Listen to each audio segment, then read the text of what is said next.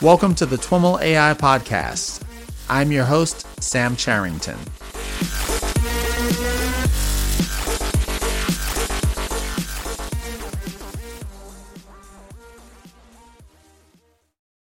All right, everyone. I am here with Devi Parekh. Devi is an associate professor in the School of Interactive Computing at Georgia Tech, as well as a research scientist at Facebook AI Research.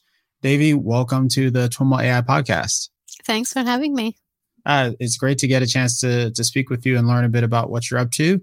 As is typical, I'd love for us to start by having you introduce yourself a little bit to our audience and in particular share the source of your interest in computer vision and AI and kind of what led you to the field.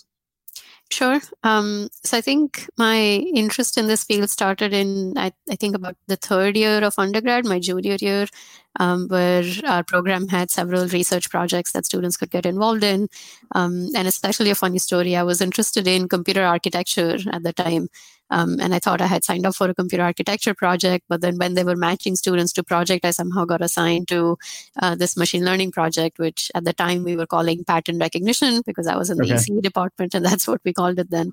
But so yes, what I was class is it that you could accidentally end up on but those are two choices. Was it? It sounds like a potpourri kind of class. So this was meant to be like a free form class. It wasn't in class. It was meant to be research projects, industry projects that students could work on for credit. Cool. And so this was through that. And so that's how I started working in this space. I enjoyed it enough to want to go to grad school and pursue this in grad school. And then the transition to computer vision happened about in the first year of when I had started my PhD, where I was working on pattern recognition or machine learning problems for intrusion detection in computer networks. But then I had colleagues around me who were working on images with computer vision, and they could sort of visually see the output of the things that they were working on, which to me felt very sort of accessible, intuitive, and more appealing. And I think that's where the draw came from. And I switched over to that. And that's what I've been doing for all these years since. Awesome. And you've been at Georgia Tech for how long? I think about 4 years, 3.5, 4 years now. Okay, cool. Yeah. And you're also, as I mentioned, at Facebook. Are you kind of equally at both, or how do those roles play out for you? Yeah. Yeah. So I split my time between Georgia Tech and FAIR. I'm at Georgia Tech in the fall. So I'm physically in Atlanta from about mid-August to mid-December or so, where I'm teaching classes and things of that sort.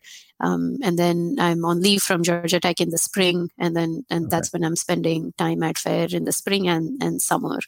So I go back and forth. That's a much cleaner fit or split than I imagined. Yeah. And I like that it's this clean. There are colleagues who have like 1 day a week and flying back and forth coast to coast. And that just feels like a lot. So this is a much cleaner and more peaceful split. Yeah. So tell us a little bit about your current research interests. How do you focus your research at Georgia Tech /FAIR? So like we were talking about, my background is in computer vision. In the last several years, 5-7 years at this point, I've done a lot of work at the intersection of vision and language. So things like visual question answering, image captioning, and things of that sort. So that's been sort of my main research agenda this whole time and continues to be. I still spend a lot of time on it. But in the last couple of years, I've gotten more and more interested in problems at the intersection of AI and creativity. And so it's still very early, very exploratory, but I've been thinking about that quite a bit as well. So I split my time between vision and language things, also some embodied AI work of virtual agents in virtual environments and things like that. But like I said, more recently, I've been thinking a lot about AI and creativity. And did the work in AI and language or vision and language lead directly to the AI and creativity, or what kind of spurred that interest? Yeah, I think it's hard to kind of backtrack and figure out exactly what got me interested in this. I think overall, I've generally had an inclination towards AI systems that are interacting with people. And so I think my interest in vision and language also was the language part of it. My background is in vision, but I think what drew me to language was the fact that it's sort of a very natural interface for humans, for people to interact with these systems and ask questions or get the descriptions from the machine and get a sense for what the machine might be seeing and things like that. So I think it is that human AI interaction collaboration aspect that also interests me. Is also one of the reasons why I'm excited about AI and creativity. Tell us a little bit about your presentation there. Sure. So I guess I start the talk by even talking about why I think AI and creativity is exciting and could be impactful. And so to do that, I first start by what creativity even is. And I think it's sometimes hard to forget how general and how powerful just creativity is. It's essentially sort of any new idea that is of value, period, right? It doesn't have to be in the context of art specifically or music specifically or poetry specifically. It's all of this, but it's also just even anything of scientific progress and technological progress. All of that stems from new ideas that are of value in some way. So in that sense, one could even argue, maybe a little bit of an exaggeration, but one could argue that all of progress of any kind rests in creativity. And so if we can think of, if there are ways in which AI can assist us in this creative endeavor, I feel like that could be very powerful. Is that an accepted definition of creativity? I'm particularly curious about the value part. That seems, for a lot of the things that we think of as creative, that seems to be particularly difficult to nail down. Yeah. So it is a well accepted definition. I mean, I guess well accepted in the sense that that's what Wikipedia says. Wikipedia defines creativity that way as well. But then a lot of researchers, like a lot of computational creativity researchers who do spend a good amount of time thinking about how we can define creativity, maybe even attempt to evaluate it, those definitions and those ways of thinking also tend to have these two components of novelty, where you want something new. But there are ways of being novel just by being completely random, or sort of if it's a language domain, it's just gibberish. And yes, sure, it's new, but is it really of value in some way? So I think that value component is also often is often thought about as part of creativity. It doesn't say anything about how to define value. So I think it kind of still offloads that issue of subjectivity. It just moves it from creativity into that value piece. And even novelty, if you think about it, is not that easy to quantify. Even that can be quite subjective. So I think it's useful to break it down into these components. I found it useful to think about it that way in the various domains where I've thought about it. But it doesn't really take the subjectivity away. It doesn't really make it any easier to define each of these pieces. Does thinking about it in terms of those pieces directly impact some of the things you've done in the space? I think it does. It so far hasn't directly impacted what kind of problem I look at in the AI and creativity space. It also hasn't necessarily impacted the kind of approach that I might use to the problem, but it has very directly impacted how I evaluate the approach. And the kinds of baselines that I think about when I want to compare the approach. So it's useful where if there's some approach that we have in mind, and then if we go back and think about where is the novelty coming from, where is the value coming from, then it makes it easier to think about what baseline would capture just the novelty but wouldn't have the value piece, and what baseline might capture just the value piece but might not have the novelty. And then those become natural baselines to compare our approach to see if we are getting a healthier mix of novelty and value. So I know that's a little abstract, but hopefully that's useful. Yeah, when you think about or when you kind of plan out your work in this space, are you primarily interested in kind of AI augmented creativity, where the AI is helping us to be more creative? You mentioned that earlier. Or do you also look at just kind of creative or pseudo creative, depending on how rigid you want to define things, output of AI algorithms? Even that question, like, can AI, be creative in and of itself? There's like a lot of AI generated art. You do some of that stuff yourself. Like, does that fall under does that qualify as creativity? So I think that's a great question. I think there's a lot of interesting conversations that are happening in the community around exactly this. Like, what does it even mean for machines to be creative? Can machines be creative at all? And there are sort of fairly strong opinions on both sides of this, and everything in the middle. And so I think it's useful to think about that. I don't think that directly impacts the kind of work I do, primarily because, like I was saying, like whether or not machines can be creative feels like a secondary question in the way I approach it. I'm more interested in knowing whether machines can help humans be more creative than they would have been on their own. So I think of it as sort of a team setting where if you had the machine alone that was trying to produce something, if you had a human alone where they were trying to produce something, and instead if both work together, is the final creative artifact more creative, or even if it's not the case, but is the creative process more engaging and more enjoyable for the human than it would have been if a machine wasn't involved. So that's how I tend to think of it. I do think that there are multiple stages at which a machine could interact with a human in the creative process. It could be a very tight engagement where throughout the creative process, both are sort of working with each other to get there, as you might with sort of a human collaborator, a human team member. But I think it can also be something where sort of the seed of inspiration comes from something the machine did, and then the human takes over from there. And if we can show that what the human produces at the end of it, or the process that they go through after being inspired by whatever the machine did, is somehow better, more creative, more enjoyable, more satisfying than what would have happened if this seed of inspiration wasn't there from the machine. I would still think of that as success, even though the human and the machine are not necessarily closely working with each other. So in that piece of the machine providing a seed for inspiration, the machine could be working fairly autonomously, where there isn't necessarily human involvement. But I still think of that as AI-assisted creativity for the human. Mm-hmm. And besides from that particular categorization of whether the two are working together or in series, is there a framework for thinking about the different directions that people are going in terms of AI and art, or even AI and computer assisted creativity, just in terms of laying out a landscape for the different directions of research and practice?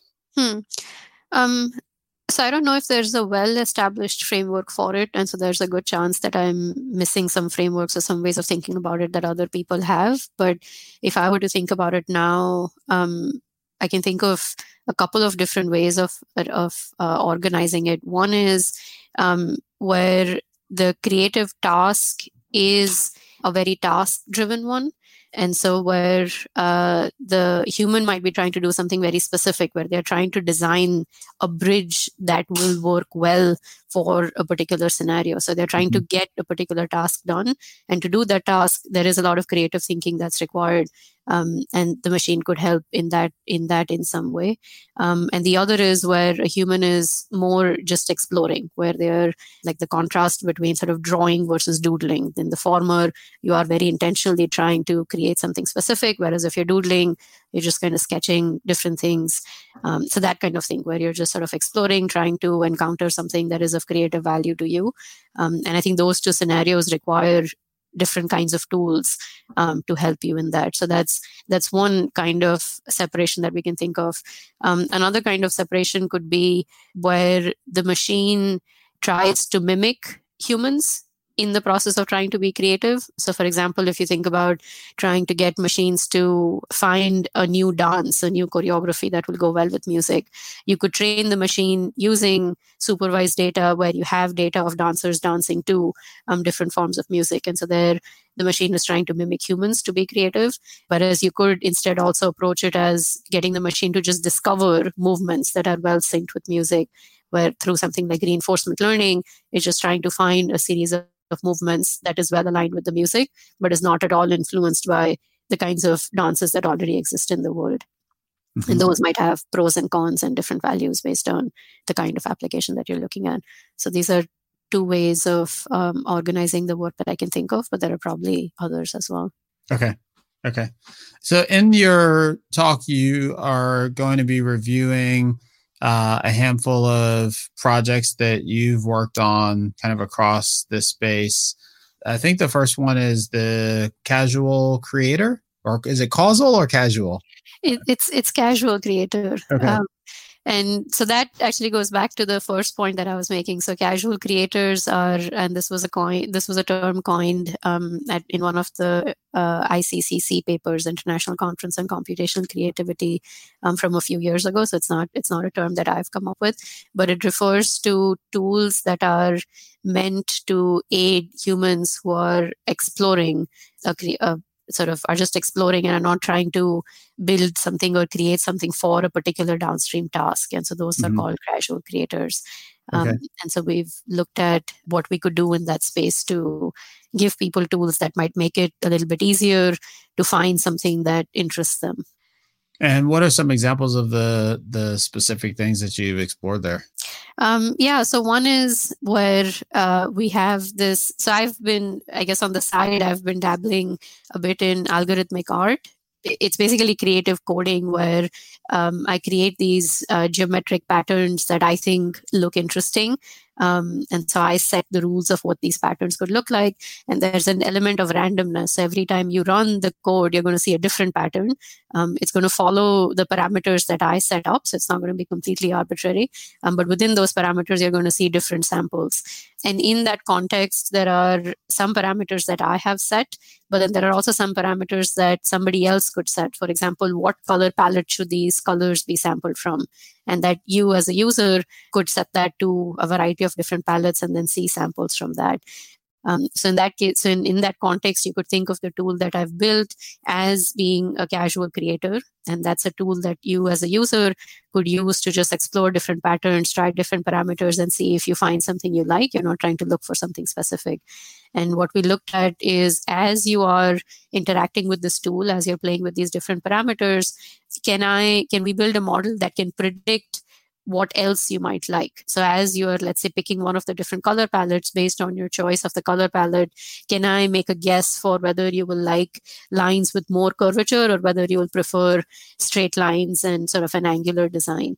And if we can predict that, then as you're interacting with this tool, I can already narrow down the space of things that you should explore in the future in hopes that you will find something that you like faster than you would have if you were just exhaustively trying all these parameters out. So that's one thing that we've looked at in that space.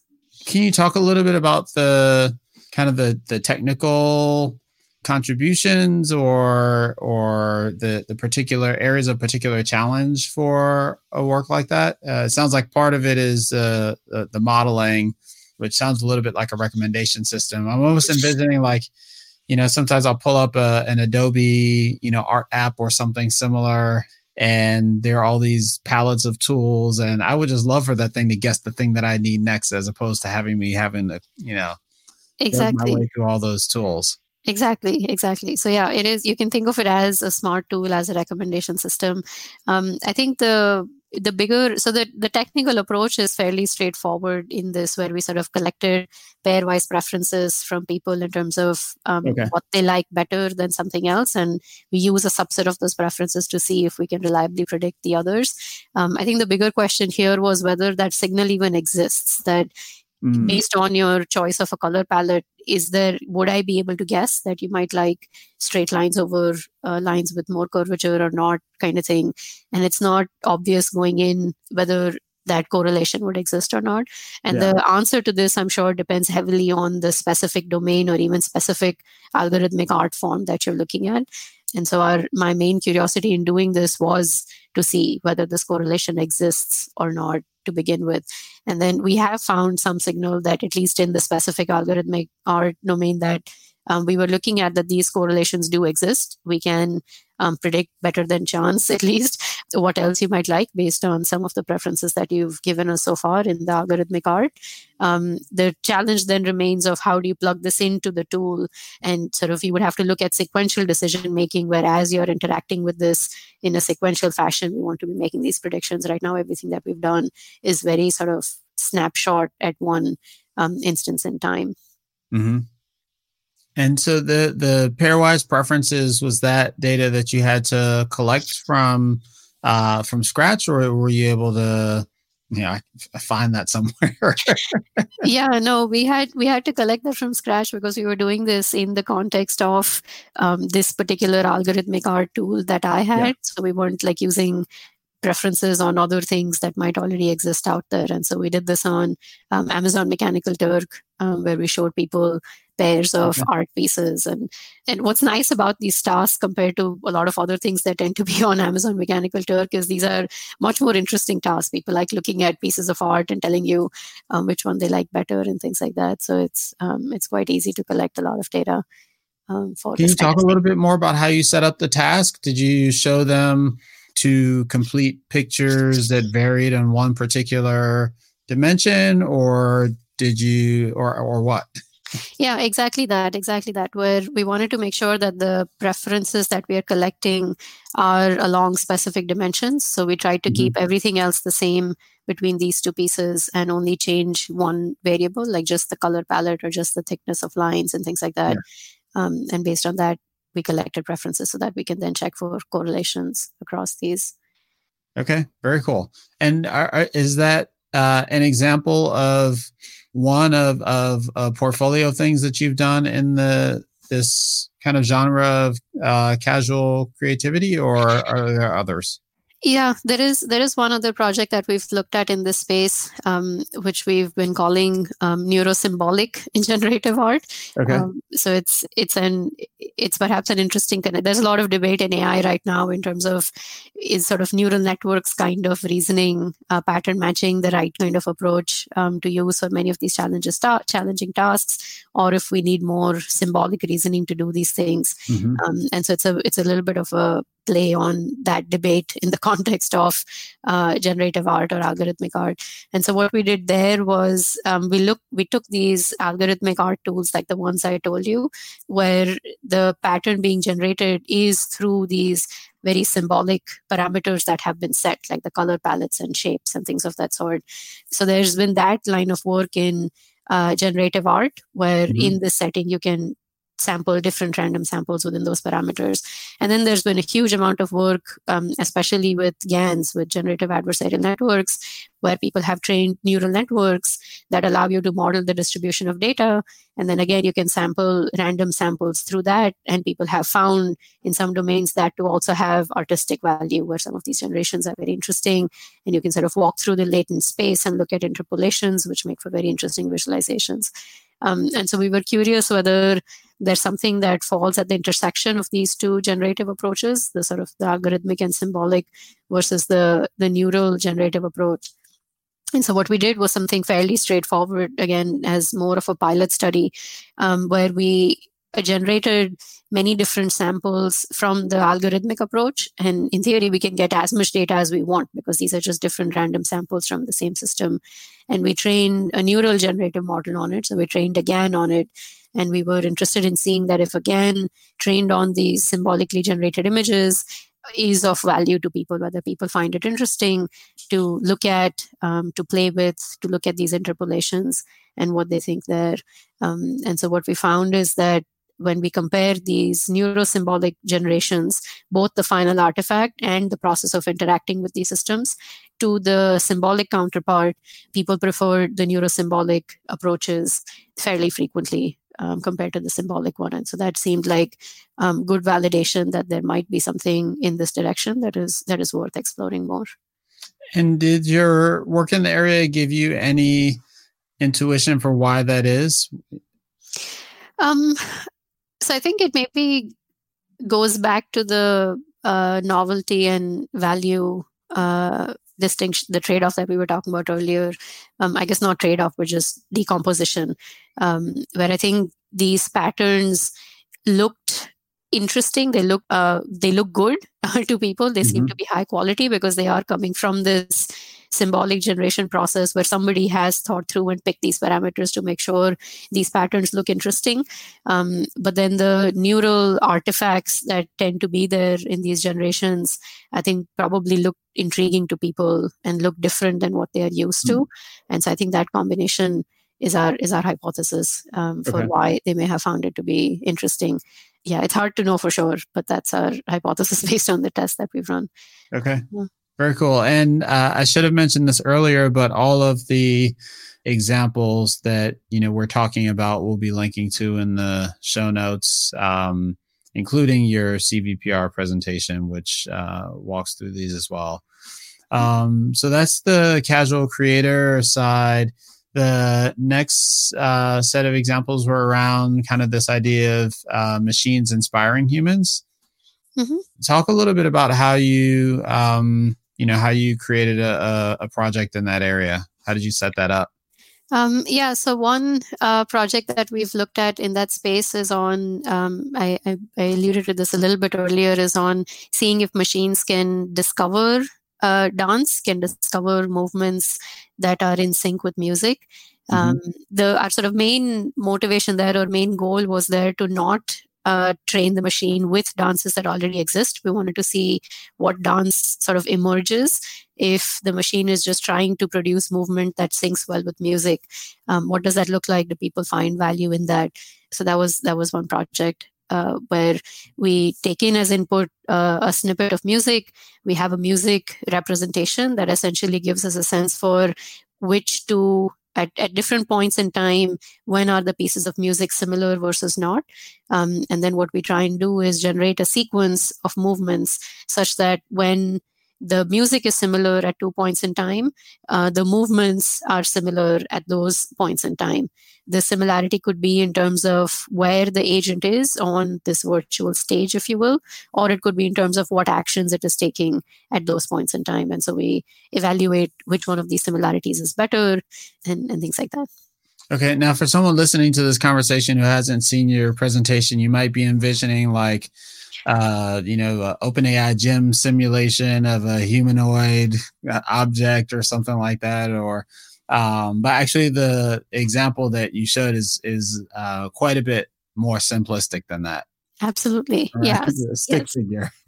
Absolutely. And it's not even a stick figure if you actually think about it. It's the agent is parameterized in an extremely simple way. Like you said, it can only take one of k different states at any point in time. Okay. And at any point in time, it can go either one state up, one state down, or stay where it is. And it's not allowed to go out of bounds. So it can't go outside of the range. And that's it. That's all it can do. It can just take 3 actions at any point in time, and it's characterized with just this one ordinal value of states. What is nice about that, though, is that because it's this general, you can visualize or instantiate this agent in many different ways.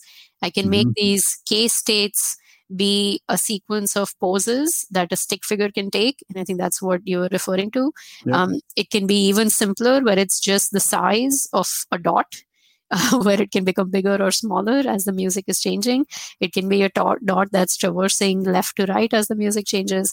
And it can even be a fairly complex geometric pattern that can be set, that can be changed based on one parameter. So sort of these, I don't know if you saw these videos, and I guess the listeners can watch it offline. I'm happy to send you pointers to it. But you can have these very leafy visualizations where the sort of the sway of that leafy pattern changes based on this one parameter. And so you can have all these leaves sort of moving in sync with the music. And so that is something that I was very excited about, that it's so general that you can have many different visualizations, and hopefully some visualizations are more inspiring in terms of what movements make sense than others. And I thought that was kind of cool. I did see that the leafy one, if I'm thinking of the same one, and it's really interesting to understand now that those are generated by the same underlying model, because I found the leafy one much more compelling than the stick figure. It's like really interesting visually, I think. Exactly. And so there's a lot of, it's exactly that all of these different visualizations, it's the same underlying agent, the same characterization.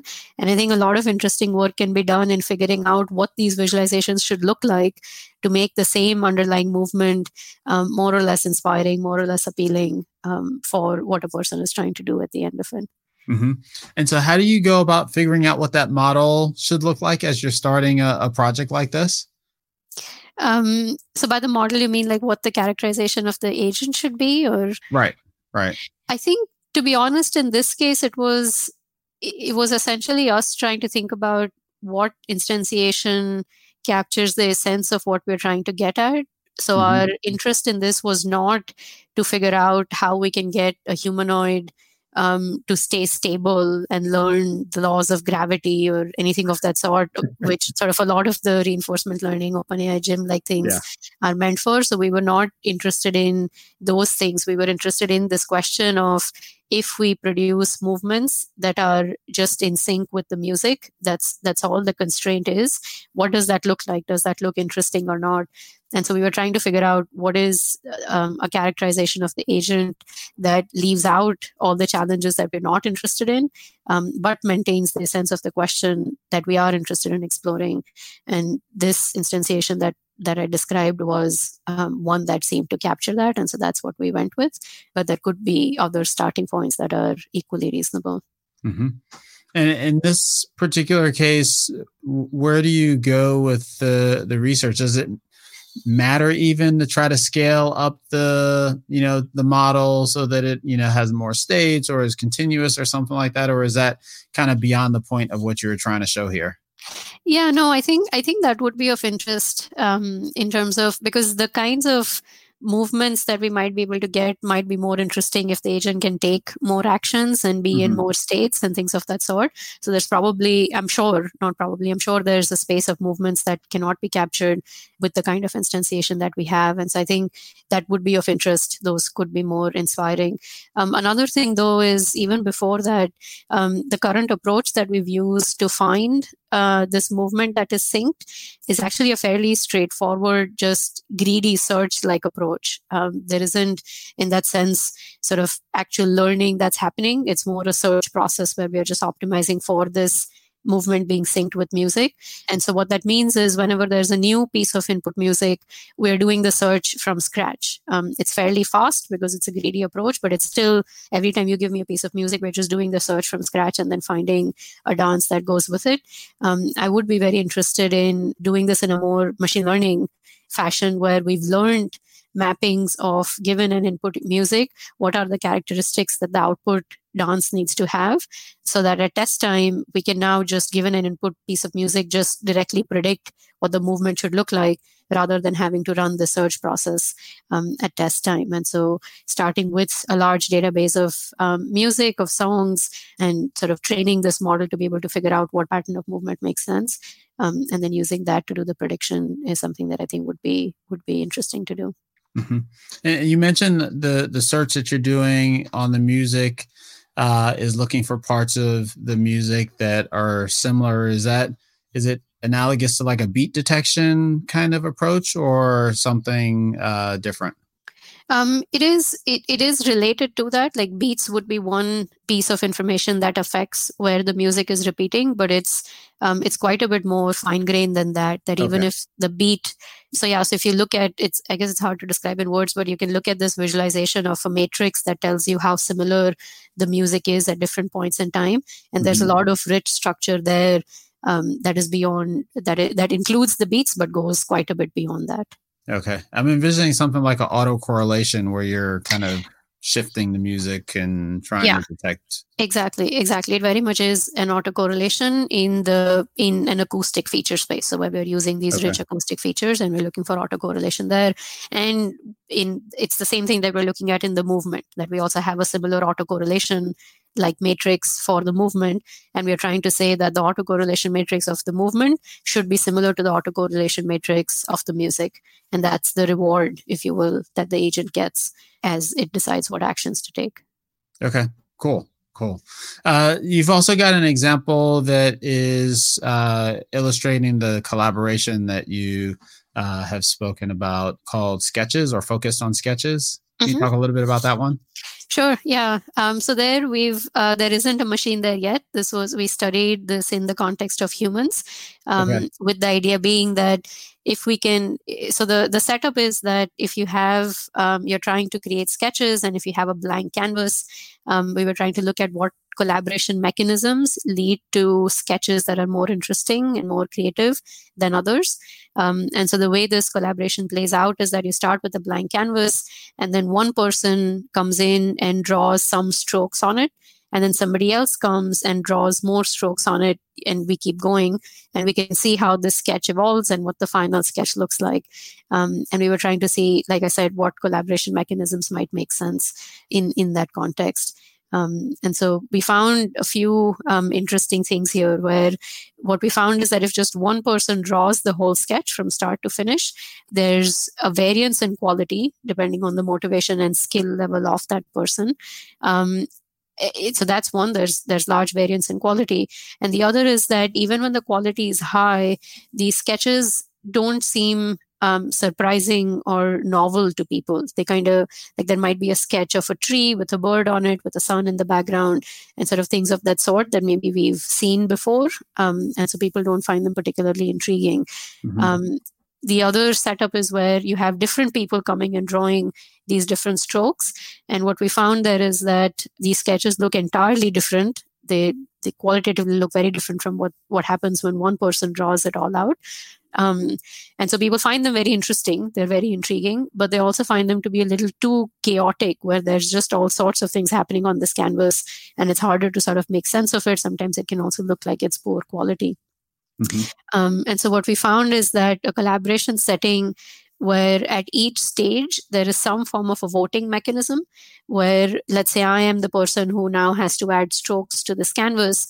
If I'm shown 5 versions of the canvas and I get to pick which one I want to add strokes to, then what we found is the evolution of the canvas through this mechanism leads to pictures that are still quite interesting, still very different from what someone would make if they drew it alone, but are not quite as chaotic and noisy as what happens when there isn't a voting mechanism involved.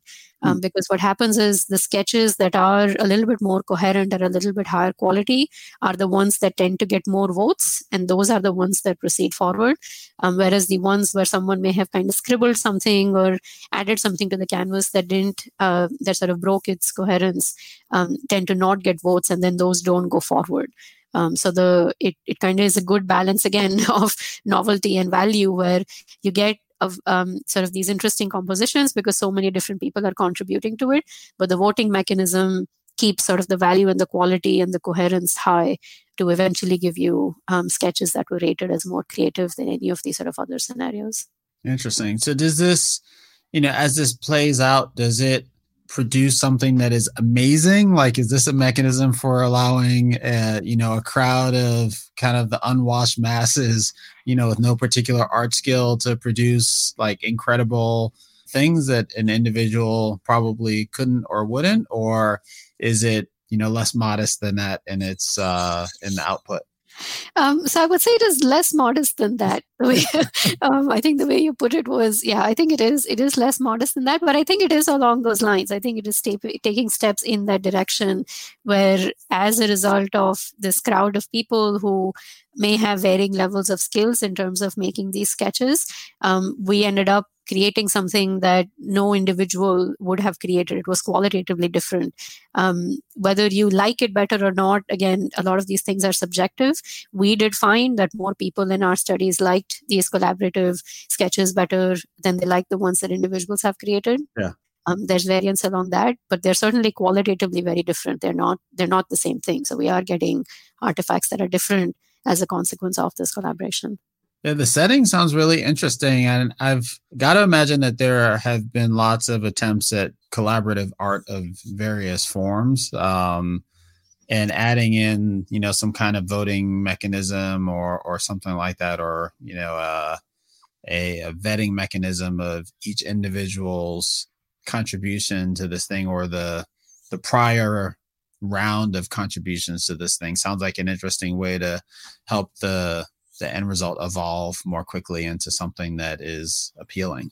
Yeah, exactly. And it touches on much larger questions of what collaboration should look like when people are engaging in a creative activity. I mean, we've obviously studied this in a very narrow domain, in a very specific setting, but I think the underlying question is quite important in sort of a larger context as well.